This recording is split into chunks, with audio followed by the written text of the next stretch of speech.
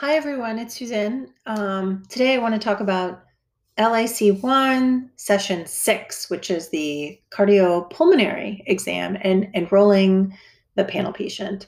I know there are a lot of reschedules happening, so session 6 may not happen for you next week, but when you get to it, here's what you'll see in the newsletter and the objectives and skills eval.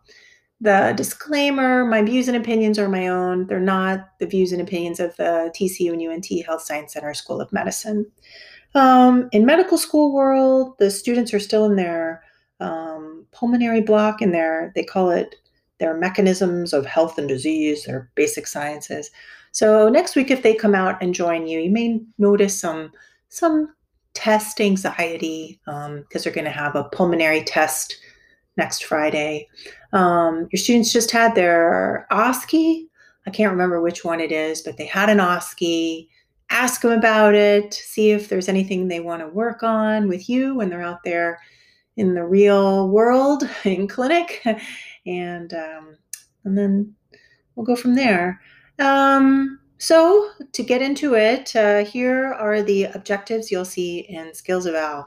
Number one, hopefully your students will demonstrate the ability to perform and present a cardiac and pulmonary examination.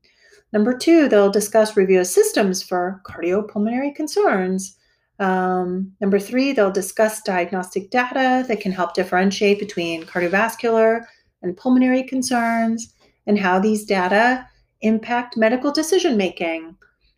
And then finally, number four, the student will enroll a panel patient, and I'd like them to review and discuss the problem list that's in the chart, whether it's a paper chart or your EMR.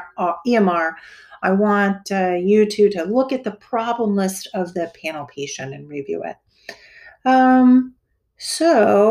Just a little bit more about the panel patient. Hopefully, by the end of this session 6, I'd like for your student to identify and contact a patient to follow in their panel.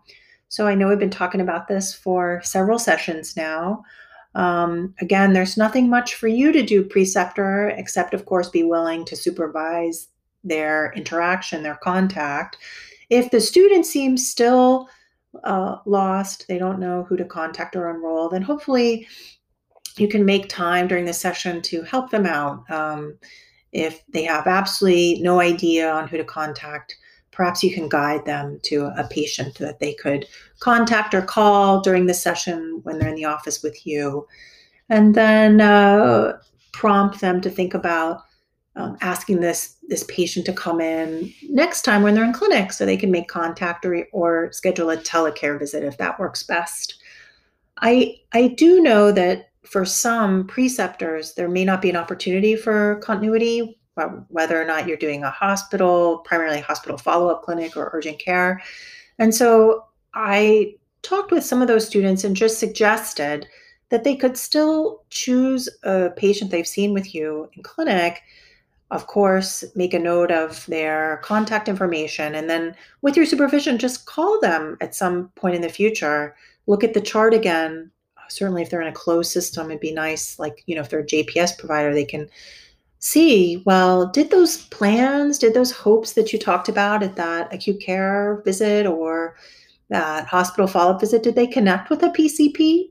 And a funny story, I'm a JPS preceptor, and I was talking to a student. He said, "Well, a JPS. I think he thought all of the hospital follow-ups went to that particular provider." It's like, no, I like to do the hospital follow-ups for patients who are assigned to me. But there are, quite a few who have no PCP. So, will the student, can the student see the patient connecting with a PCP? Can the student notice if that patient has had more acute care visits, things like that, and just kind of to consider the benefit of continuity for those patients. There will be an assignment associated with this week for me instead of the usual clinical documentation that I like to review. I'll ask the students to submit a paragraph or two telling me in a de-identified way about their patient, who they are in general terms, why they chose to follow this person more closely, and finally what they hope to learn from that patient. Um, so in Skills Eval, thank you. I think if you're listening to this podcast, you're engaging with Skills Eval. So thank you. I have very good IT support, and for those that are new to precepting, new to LIC1, please keep sending your feedback my way. We can definitely troubleshoot things. Just know if a student needs improvement in a skill, you're going to have lots of opportunities to kind of return to those foundational skills: presenting, documenting. And then for the various systems, it might be worth it to return to like the HENT exam or the DERM exam. And hopefully you can activate those skills and then assess them again. So I really appreciate everyone engaging with that assessment tool. I know it's different than the MyTip, which is if you're an LAC2 preceptor. Now it can be, I know, cumbersome to manage too, but hopefully we push notify. We've worked on customizing when those text messages go out, although it's still not a perfect beast with all of the rescheduling. There may be still a lag. So thank you for your patience and willingness to engage with this assessment tool as well. Just a plug for this cool webinar, CME, Virtual Healthcare in a Civil Society, Rebuilding a Culture of Communication, the New Normal. This is coming up on the 20th of February. It's an in-situ event, has many sponsors, but our own Lauren Mitchell, Dr. Lauren Mitchell, who is part of the Narrative Reflection Patient Communication team. She's going to be a panelist on that CME, so I think it should be very nice. So the information's in the newsletter. I certainly wanted to do lunch. In all honesty, full disclosure, it's been a really rough couple of months for me and my family. So I'm going to push the lunch meetings a little bit to the right in terms of the calendar. I know that Whitney Lefevre also wanted an LIC2 FM clerkship Zoom lunch in early Feb, so that works out. So stay tuned. I do want to check in with people. I am a little zoomed out. I'm a little lifed out right now. But again, I hope to engage a little more fully, probably end of February, maybe even March.